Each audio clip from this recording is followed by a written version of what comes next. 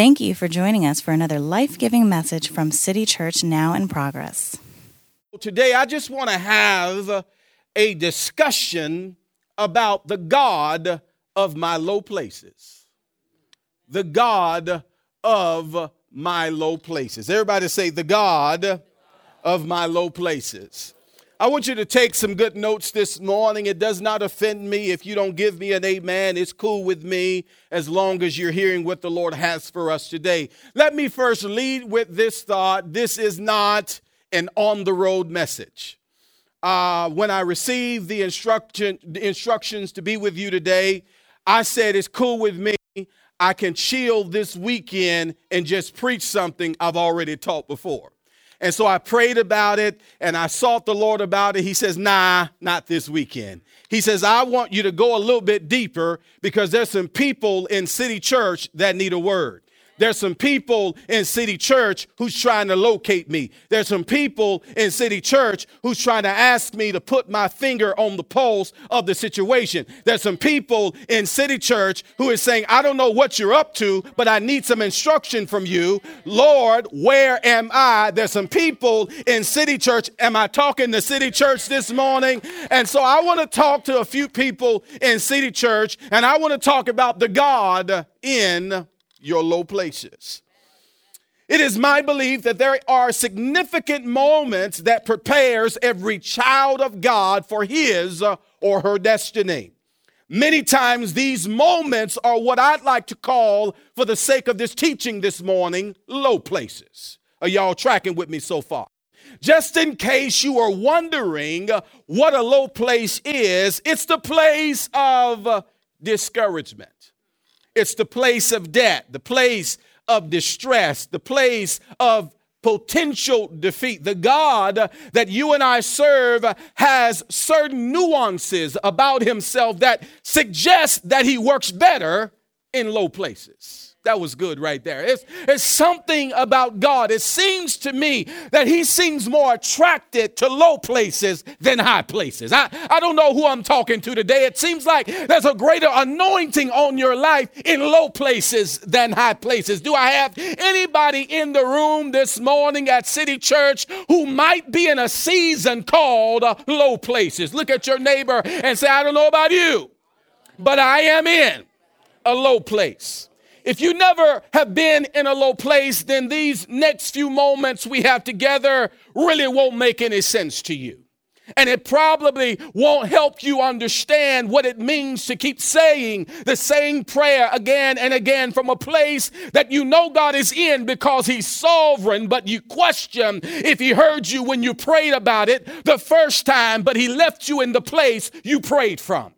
Do I have anybody in this room today? Like you've talking to God about a certain situation and you want God to move you from that place. You talk to him because he says the effectual fervent prayers of the righteous availeth much. And you know that you can bring your burdens to God and you talk to God about the burden, but he leaves you with the burden. Okay, y'all ain't talking back to me. I'm reminded of what Paul said was given unto me a thorn in my flesh. The Bible doesn't tell us what the thorn is. It could have been cancer. It could have been debt. It could have been the fact that he was in prison. It could have been a relational thorn. We don't know what the thorn is, but the Bible says, God says, stay where you're at because it's more anointing where you're at than where you want to be at. Y'all ain't talking back to me. And I come to tell you that maybe where God has you right now, he wants you to stay there because the greater, the lower the place you're in, the greater the anointing that God can release upon your life. Do I have anybody in this room today? You are in some low places. Somebody say, hi, my name is, what's your name? And I am in a low place. Glory to God. Hallelujah. And so I want to just kind of work with this thought this morning because the question I had to ask, what do you do when you're in a low place and God has no updates? What do you do when you're in a low place and God has no updates? He's not as consistent with his updates like our electronic devices. My little sister was fussing at me because she wanted to FaceTime me and she wanted to do a group FaceTime. And she says, I can tell you hadn't updated your phone. I says, well, I'm cool with the old update. Seems like every time I update this thing, something else goes wrong. I said, I wish they would just pick a version and be cool with it. But they keep telling me I got to update week after week. And the new update creates some glitches. And so she says, you need to update your phone because I want to video chat you, because she's, of course, at Howard in the university. Give it up for her. Amen. She's seeking out a degree there and she just wants to stay connected with me. I says, well, I'll update the phone. And to my surprise, I updated my phone last night as I was kind of working through this message, and she video chat me with several people. I said, oh my God, this is pretty cool. This is pretty cool. So we were able to do like 4 people in video chat on FaceTime. And it just was amazing. But I begin to wonder, why isn't God like that? Why doesn't he provide as many updates as Apple does? Why has he not let me know what he's up to? And I quickly discovered that God does his best work in silence. He does. Yes, he does. He does his best work. Somebody say he does his best work in silence. I don't know who this message is for, but one thing for sure I'm talking to some people who might be dealing with some things that you might be asking God, will this marriage really work out? Will this job situation I'm in, will it stay intact? Because I'm noticing that they're doing some layoffs. Will the meds work this time? Will I miss this round of layoffs? Will my relationship status ever change? Will I survive the breakup? Will me and the kids be okay? Will my career ever take off? Will the business make it through? What about my schooling? I've got some student loans that I need to be moved out of the way. When are you going to come through and help me forgive some debt? Because I'm tired of the place. Am I talking to anybody in church this morning? I'm talking about a few people who are in low places. What if I was commissioned here today to tell you that before God can do anything great in your life, he has to take you to a low place before he can elevate you to a high place? Glory to God. That was good right there. Hallelujah. A couple of weeks ago, I took a trip to Milwaukee, Wisconsin. Some of you might be thinking, why in the world would you go to Milwaukee, Wisconsin? And it was there in Milwaukee, Wisconsin, it was there that God began to reveal something to me that would allow me really to put my finger on the pulse of what was happening in many of the lives of the people that I was connected to. I boarded the plane. I says, Lord, I don't want to come back to Dallas without you telling me something. I need you to tell me something. I'm sensing something in my spirit. I'm sensing people need a word from you. I'm sensing people really want to know what is up with this season. It seems as if it's moved from a season to a cycle. You're cool with a season of testing, but what do you do when you go through a cycle of testing? A test that's on repeat. Yeah. A test that's on repeat. Like you keep coming to the same door and you say, I may not have got an A, but I got a 70. And what do you call a doctor that got a 70? A doctor. And I don't know who I'm talking to in this room. You know, you passed the test, but God keep bringing you to the door to take the same test. Am I helping anybody today? My job this morning is to speak to your low places. In 1 Samuel chapter 7, we're going to get into the text. You notice that in 1 Samuel 7, David asked God, what can I do for you? He asked God in 1 Samuel, what can I do for God? And God simply proposes to him. He says, I want you to build a temple. And now David in 2 Samuel 9 is asking the question, what can I do for others? I think that's the great mark of a believer in God, that you should be asking God, what can I do for somebody else? I believe that recently Pastor Harmon has been teaching a message on being better together. Y'all, has that been a great teaching? And I just thought it was interesting to put that plug there, that just confirms that sometimes it's better to do life together than alone. And many times we can do more together than we can do apart. All right. Okay. That ain't my assignment. Y'all looking like he preached that 8 weeks. We get it. All right. It's cool.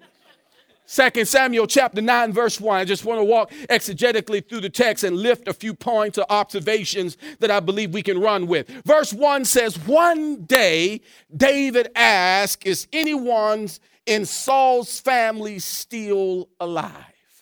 Anyone to whom I can show kindness for Jonathan's sake. Now, verse 1 is too important for me to skip over. Verse 1 has a lot packed in that one verse because early in David's career, he was known as a wise and fair leader. And when he became king, he continued to handle every problem with great skill. And that is the mark of a great leader. And in light of the covenant that God made with David, what it shows that David wanted to make sure that he honored his word. There's value in honoring your word. Somebody say there's value in honoring your word. So it's fitting for David to remember the covenant, watch this, that he made with his brother Jonathan.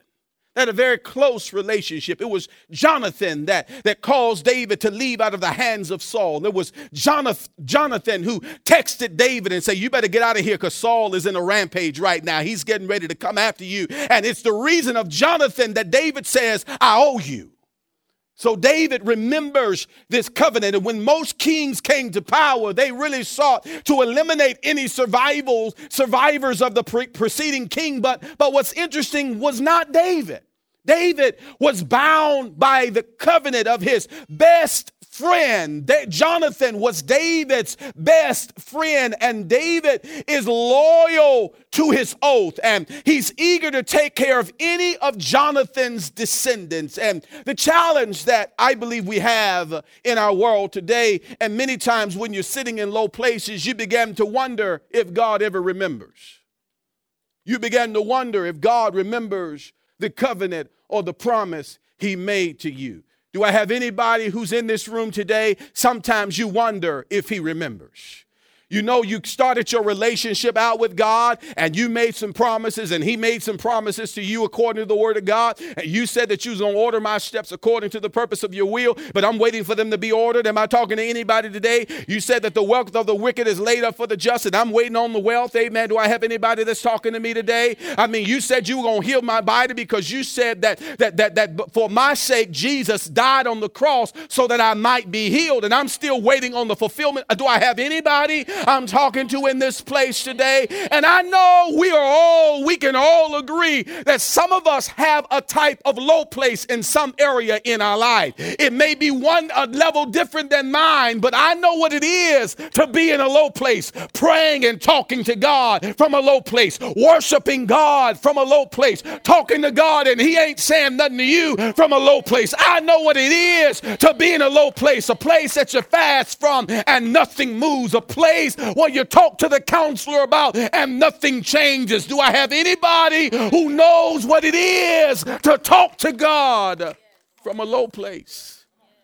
Many times in that low place, we wonder if God remembers. Does he suffer from amnesia?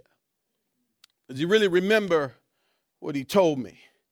And I want to tell you right now, this prophetic decree and word for your life, God remembers covenant. God remembers covenant. Everybody say that. God remembers covenant.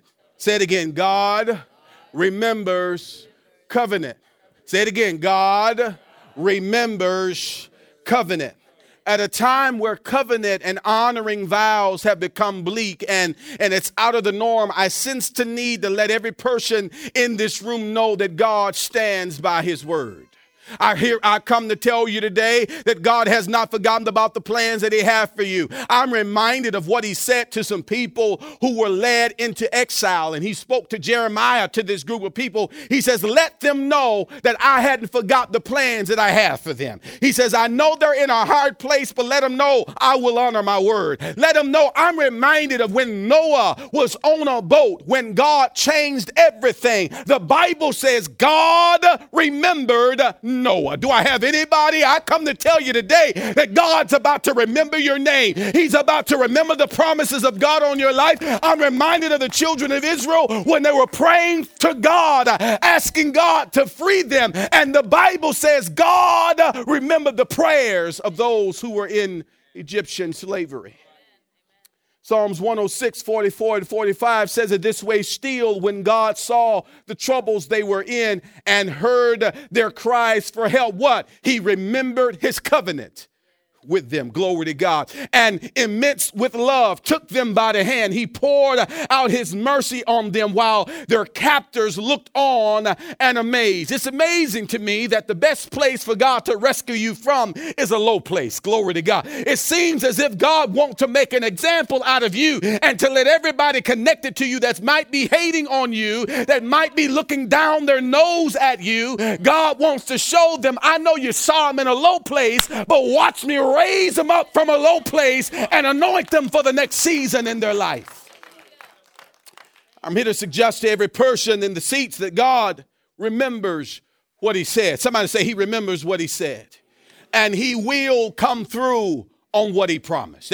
I need to stop there for just a moment, because I don't know who I'm talking to today, but maybe you think that he forgot about it.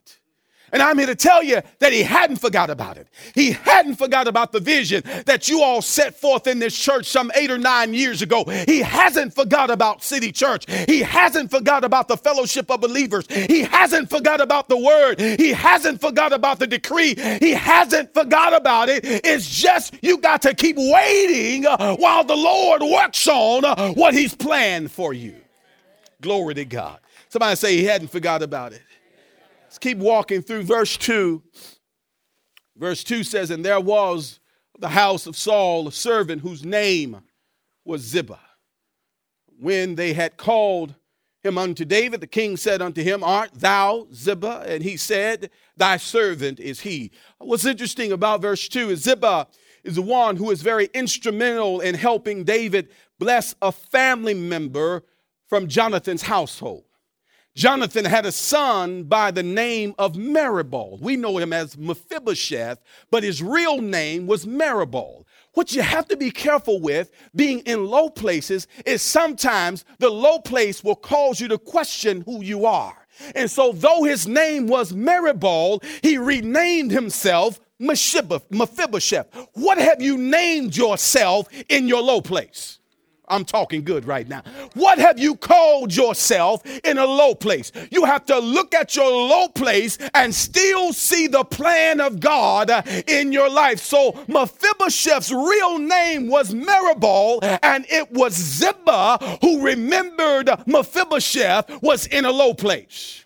Glory to God. So his name was Meribol, who technically had been hiding because of his family. And the family was a member of the defeated royal family, which, watch this, made him an enemy of the state. And so technically Meribol was on the run.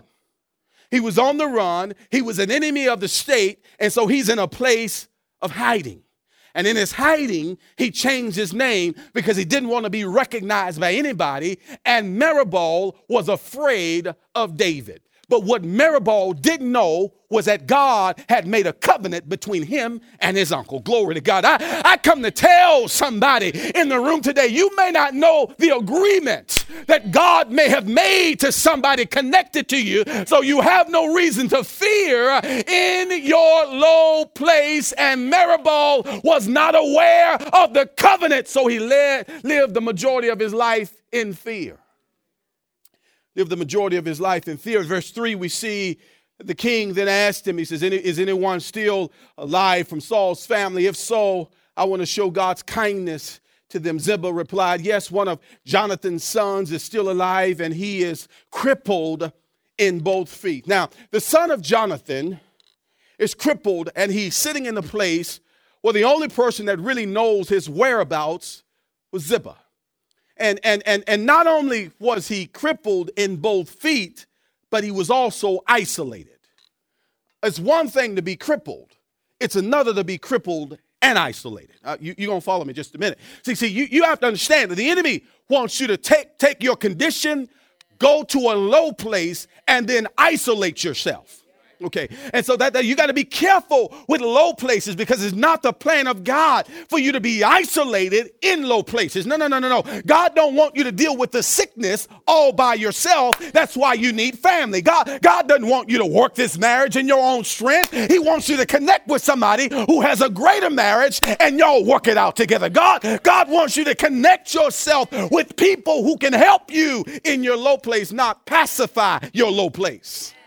See, you got to be careful about low places, because low places will also attract other people in low places. And so what y'all will do is sit and compare notes about your symptoms instead of celebrating the victory that you have in Jesus, and know that God is a healer. I know I'm dealing with cancer, but cancer is about to get out of the way. I know I'm dealing with debt, but debt is about to get out of the way. I know I'm dealing with joblessness, but God is about to be my joint supply and every need in my life. Do I have anybody in this church? It's in a low place. Ziba was very instrumental in getting Meribah out of that low place. What you're going to notice about Meribah is his condition didn't change, but his surroundings did. Whew, that's good right there. Sometimes God will leave you with the thing. Okay, yeah. See, we don't want to talk about that, because we want to talk about the God that'll heal and that'll fix it and that will erase it and do all that great stuff. But what do? Can you serve a God that'll leave you with it? Can you serve a God that will let you stay stuck in what you're in, but being stuck in what you're in creates a greater anointing? Because I believe that the greater the struggle, the greater the trial, it is the very area that you're anointed in the most. And God knows, in order to get any oil out of you, glory to God, in order to get any oil out of you, he's got to leave you in a pressing place to produce an anointing that will bring somebody else into the kingdom. So Ziba was instrumental in getting Meribah out of this low place. The question I had to ask in reading this passage, because I'm biblically nosy. You know, most pastors are nosy. I don't know about Ray Harmon, but I'm nosy. The word on the street in our church is Pastor Ken is very nosy. And so I'm very biblically nosy as well. And so I had to ask the question, how did he end up being crippled? And to my surprise, I discovered that the cause of his condition was the result of somebody else's mishandling. Somebody else mishandled him and caused him to be dropped. See, you're not dealing with the debt situation because you are out there shopping and looking at all of the ads. No, you're in debt because of the layoff. And it was your ability to use certain forms of payment to take care of certain responsibilities that caused you to be in the predicament. We call it robbing Peter to pay Paul. Oh, y'all don't know what I'm talking about in this church? Or is that only on the east side of Plano? I don't know. But I'm here to tell you that sometimes you got to rob from Peter to pay Paul. You know what it's like to remove funds from your 401k to handle certain obligations. And so he was dropped at the hand of a nurse. He wasn't born crippled. He was running, and this nurse picked him up, and she mishandled him. The Bible says he was dropped and he began to be crippled in both feet. And this nurse who was handling or mishandling him, they were actually running from a scene of a murder in progress. So in running, he wasn't running fast enough. I'm only assuming that this young man had to be between the age of 3 and 6 years old, running and wanting to be assisted in running. He didn't want to be another individual who would lose his life, and the nurse drops him. So from the age of 5, he lived the rest of his life as an enemy of the state, crippled and in hiding. It's verse number 4 that I really came to talk to you about. It's verse 4. It says, David asked Ziba, where is this young man that you're talking about? And Ziba simply replies, he says, in Lodabar. Everybody say Lodabar. Say Lodabar again. Say it again. Lodabar. Lodabar. He says he's in Lodabar. For some of you, the question you've been asking is, where am I in this season? Everybody's excited about life, but I don't really seem to be that excited. I know Christmas is coming, and I ain't really feeling Christmas this year. I know Thanksgiving is coming, but I ain't really feeling that all thankful. Am I talking? We can't be honest in this church? You know every day you ain't thankful. You looking less thankful right now. I'm looking at your face. It's okay. We all go through those seasons where we are not as thankful as we were in the prior season, because sometimes we are so busy looking at our condition.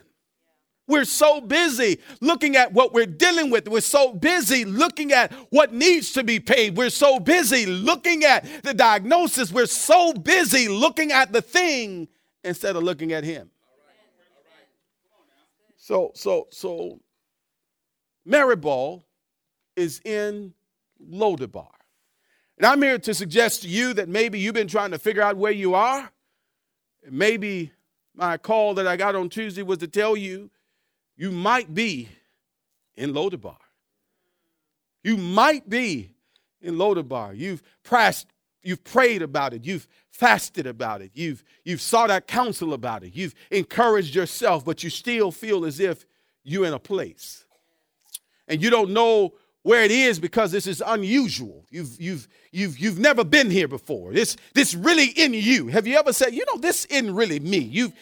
Y'all, there's that look again, y'all. Yeah, that look again. You're in a place that you know is not so you, and even your homegirls and your homeboys are saying, man, what's going on with you lately? And you say, I don't know. I don't know what God is up to, and I don't know what's going on with me. I just feel as if I just need to be to myself for a season. So excuse me, I can't be the encourager in this season. I am the one that's in need of encouragement, and you've been trying to figure out, God, what are you up to, and where am I? And I'm here to tell you where you are. You might be in Lodabar. You might be in Lodabar. Lodabar is the city of Nothingville and the county of Doubt. Lodabar is the city of Nothingville and the county of Doubt. This is the very place that the enemy has illegally allowed a vast majority of believers to migrate to. And the Lord sent me here to tell you to pack your bags because last night was your last night living in Lodabar. I'll say that one again. The Lord sent me here to tell you, get your luggage, your briefcase, whatever you got to get, because last night was your last night living in Lodabar. Everybody saying, last night was my last night living in Lodabar. Say it again. Last night was my last night living in Lodabar. Look at your neighbor and say, pack your bags. We getting ready to move. Lodabar. If you want to know what Lodabar is the low place in. I'll say that one again. I think you missed it. You'll get it in the car. Lodabar is the low place in. Lodabar is the low place in. It's the place of no word. It's the place of no provision. It's the place where ain't nothing happening. It is a nothing town. It is not the most productive place because it's the place where even God doesn't say anything. Woo, y'all gonna catch it in just a minute. It is in the middle of nowhere. Have you ever been in the middle of nowhere? I was traveling for the first time a few weeks ago on a little brief sabbatical, and I checked out New Orleans, Louisiana. So if you know anything about me, I don't like to be in cars too long, and so I prefer to get there by plane than car. And so because we were on a budget, y'all ain't saying that you've never been on a budget. And so we did a low budget vacation. And so we decided to put the truck on the road, and I prayed my way through 7 hours journey one way. But one thing I discovered, that on my way to New Orleans, ain't nothing in between it. It is nothing but swamps, glory to God, bunch of trees, not even gas stations to get petroleum. I said, Lord, I'd hate to run out of gas in the middle of this nothing town. And many of us are in a low budget season where you're traveling to a certain place and there's nothing in the route of where you're trying to go. And you're trying to figure out, God, how are you going to make it possible? And I come to tell you today, get ready, because you've been going by car, but get ready. You're getting ready to go by plane. Glory to God. Certain things you're getting ready to pass over. Certain things that wanted to kill you. God says, I'm going to use it to rescue you. It's a low place in. And I just sense the need that some of you in this church this morning feels as if you've been living from an obscure place. Obscure meaning you have the sickness but no insurance policy. You have the business but no funding sources. You have the vision but not the right support to pull the vision off. You have the education but not the opportunity. You have the experience but not the education. I mean, you have it, but you're missing. Like it's like having the ingredients for a cake, but you're missing something as simple as baking powder. I never knew the value of baking powder until I tried to fix some cornbread dressing a couple of years ago. See, my season is coming up. And I'm normally anointed around Thanksgiving. I mean, I fix all the trimmings and all the fixings, and you got to check it out sometime. But I got a cast iron skillet. Old school mothers would know the cast iron skillet. You put the bread in that. You don't, these old new age pans, non-stick pans y'all like to use. No. You use a cast iron skillet that you don't ever clean.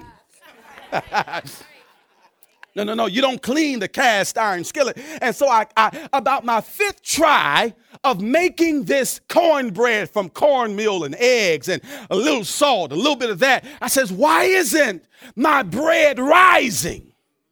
I said, something's missing. And then I began to research and realize that the one ingredient that I thought wasn't a big deal was really a big deal. And it was called baking soda. Or baking powder. And I don't know who I'm talking to in this church this morning. You've got the eggs, you've got the cornmeal, you've got the sugar, you've got the salt, but you're missing baking powder. You're missing one small thing to help make happen what you said God wanted to do through you. Do I have anybody that's missing one small, minute ingredient that you didn't think was a big deal? But baby, it's a big deal because it is the difference from you staying where you are and getting to where you want to get to. So I'm here to tell you today that the opportunity of a lifetime is headed in your direction. That's what I came to tell you. If I don't say anything else to anybody in this church in the next few minutes that I have with you this morning, opportunities are coming in your direction. Somebody lift your hands and say, I receive opportunities of a lifetime. It's verse 5. I'm still in good time. Don't judge me. I'm still in good time. I got 3 minutes, 17 seconds. Verse 5. I'm always, anytime I'm presenting the word of God, I'm always looking for the mystery of the text. I'm always looking for not just a good Bible lesson, but I'm looking for, God, what is it you want me to say? What is it that you really want the people to hang their hats on? What is it? What is the word? You know what I'm talking about? What is the word? And the word for you guys is in verse 5. David says, send for him. David tells Ziba, send for him and bring him to Machir's house. Now, David hears about the grandson of Saul, the son of his dear friend, and the Lord sent me here to tell you that like David sent for Meribah, God is sending for you. Glory to God. I don't know. I got excited about that the word for the house this morning is he's sending for you. Oh, y'all missing it this morning. My young people will say, don't come for me, Y'all ain't talking back. I'm here to tell you that the devil has been coming for you, but God is sending for you. Glory to God. The devil's been fighting your home, but God is sending for you. The devil's been fighting you in your marriage, but God is sending for you. Somebody say, he's sending for me. I don't know who this is for, but I'm here to tell you that God is sending for you. God is not the God who will leave you in low places. He is not the God that will let you die in the sickness. He's not the God that would allow you to die in defeat. He is not the God that would allow you to live your life in distress. He's sending people with answers to your problems. He's sending. Somebody say, he's sending for me. Say it again. He's sending for me. He's sending for the single mom trying to make it on her own. He's sending for the dad dealing with an infirmity that even the doctors don't know about. He's sending for the marriage that's 10 years strong but dealing with some trust issues. He's sending for the unemployed executive who has the experience but lacked the opportunity. He's sending for the couple who's dealing with an insurmountable amount of debt that's robbing them of their peace at night. Somebody say, he's sending for me. He's sending for the unfortunate, the least likely to succeed. He's sending to the last. He's sending to the lowest. Somebody shout, he's sending for me. You do realize that Jesus was God's way of sending for us. Oh, y'all missed that right there. You do realize that maybe Meribah and Mephibosheth, maybe Jesus is David and we are Mephibosheth, meaning Jesus came to rescue us from low places. Maybe because of the sin and he couldn't find anyone righteous in the world. So he decided to look at himself, wrap himself up in flesh and clothes. And the Bible says, for God so loved the world that he gave or sent his only begotten son so that whosoever might believeth in him would not perish but have everlasting life. God is sending for me. Somebody say, he's sending for me. I love what Isaiah said in Isaiah 61, for the Spirit of the sovereign Lord is upon me because the Lord has anointed me to proclaim the good news to the poor. He has sent, there's that word again, me to bind up the brokenhearted, to proclaim freedom for the captives and release them from darkness, all of the prisons. I'm here to tell you today that God is sending for you. He who knew no sin became sin so that we might become the righteousness of God. I'm here to tell you, and I'm done, we are in our sending season. Yes, God. Somebody say, I'm in my sending season. Say it again. I'm in my sending. Say it again. I'm in. Thank you, brother. I'm in. Say it again. I'm in my sending season.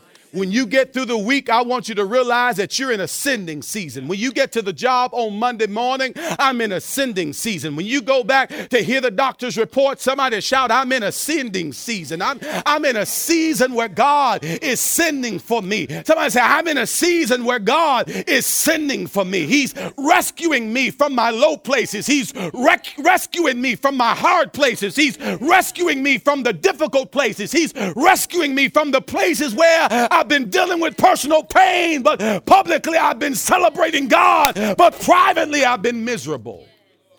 This is my sending season. Everybody say, this is my sending season. Stand to your feet all over this place. This is my sending season, sending season, sending season. I just sense the need to prophetically declare that into this house of believers this morning that you're in a season where God is sending for you.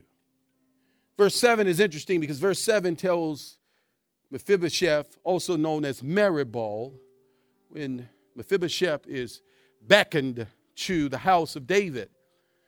When Mephibosheth gets to his house, the Bible talks about the fact that Mephibosheth was nervous because he knew that he had been an enemy of the state. And the very first few words that David gives Mephibosheth, he says, do not be afraid. He says, do not be afraid.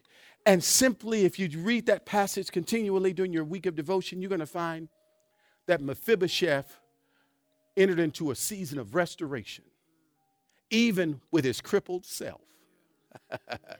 that last night was his last night of living in Lodabar. And here's the prophetic utterance, and I'm done. Your condition is God's excuse to bless you. That's it. Your condition is God's excuse to bless you. It was because of Mephibosheth's condition that God prompted David's heart to honor his word. And the Bible says that Mephibosheth lived in the legacy of his father. And watch this. Ziba ended up working for Mephibosheth. Oh my God. The man that was looking out for him ended up using his workmen to assist him in taking care of business. And I'm here to tell you, you may be broken both feet, but God is going to send somebody to help you with your crippled self. Glory to God. I dare you to praise God for being crippled. What would you do?